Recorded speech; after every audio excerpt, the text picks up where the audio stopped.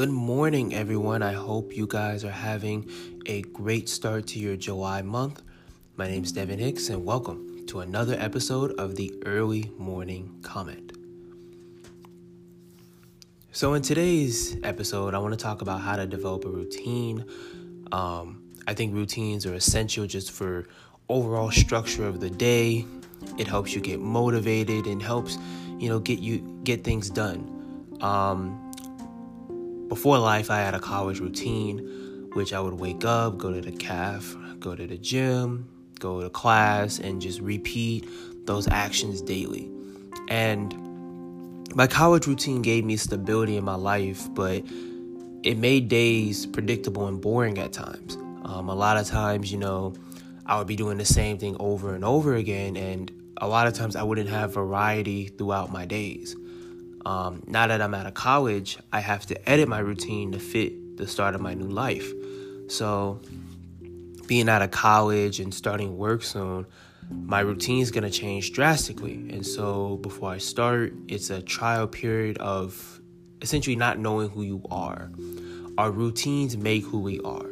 That doesn't make us the fabric of who we are, but it is a strand of who we are. I believe having a routine is essential for structure and prioritization. As we grow into society dealing with work and other obligations, it's crucial that you develop a routine that best suits you. And it doesn't mean you need to wake up at 4 a.m. or 5 a.m. unless you have to and, accomplish everything in the world. That means finding specific things that you enjoy and how to fit them in throughout the week.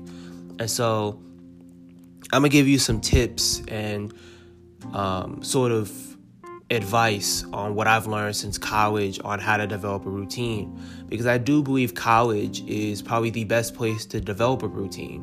A lot of times in high school, you already have your day planned out for you. You already have a set aside of classes that you do with everybody else, and you're under the care of your parents. But in college, that's sort of the pre-trial for real life. Everything that you do in college, you pretty much do in the real world. You can count work for school. You can count homework as just, doing overtime. It's just college honestly helps prepare you for the real world in that aspect of structure and prioritizing different things. Sorry, that's a word I can't say. Organizing your classes, trying to figure out, because everybody's schedule is different in college. In high school, normally, you have your, like I said, your schedule planned out for you. But in college, you make your own schedule because you're an adult. But enough about that rant. I'm about to give you some tips. The first thing I'm going to say is write down all the things that occupy your life.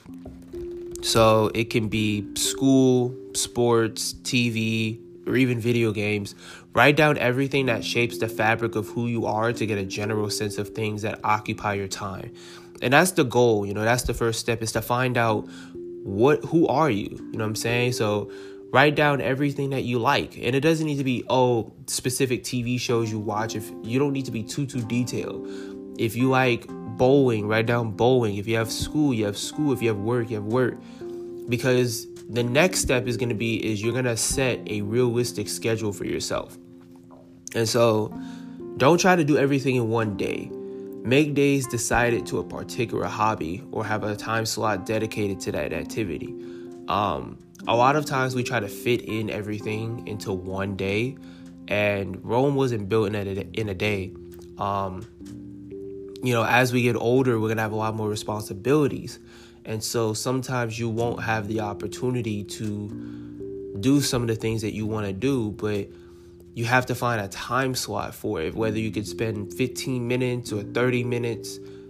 Try to set a habit of routine around that so your body and your mind can get used to doing it.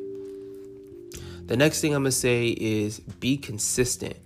And what I mean by be consistent is going to bed at a certain time and waking up at a certain time. I'm bad at it. I've lately been kind of bad at it. I've been going to bed at 2, 3 a.m. Try to go to bed around 11, 10 o'clock. So if you have work, you can wake up at 5 or even 6 a.m. depending on what you do. You want to get those 8, 10 hours of sleep so you're able to just mentally function. You want to make your routine precise, but don't make it too strict to the point where you don't give yourself freedom to live. And that's where I talk about routine sort of being predictable and boring. Sometimes you want to switch it up. You don't want to do the same thing every day. You don't want to eat the same thing every day. You don't want to dress the same thing every day. Sometimes you want to vary it up, sometimes, and this goes into my final point, what I'm going to say, because this is a very quick episode, is rewarding yourself. Treating yourself to a job well done if you stay on track with your plans and if you're being productive with your routine. And that comes back to consistency. You want to give yourself a freedom to live. A routine is important to have, and yes, it helps with growth and it helps with just organization of life, but you don't want to be so trapped in your routine that you forget to enjoy other things in your life. If you, meet all your deadlines and accomplish everything you need to accomplish, treat yourself to, like a movie or some clothes or just, whatever you feel like treating yourself to, or a day off. I think that routines is essential for growth.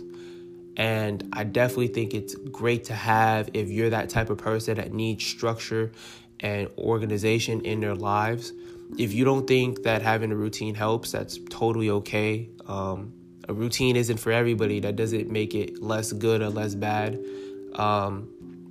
Those are some tips that helped me develop a routine. I want to say thank you for listening to this podcast episode. Episode 29 will be coming out very soon. I love you guys and have a great day.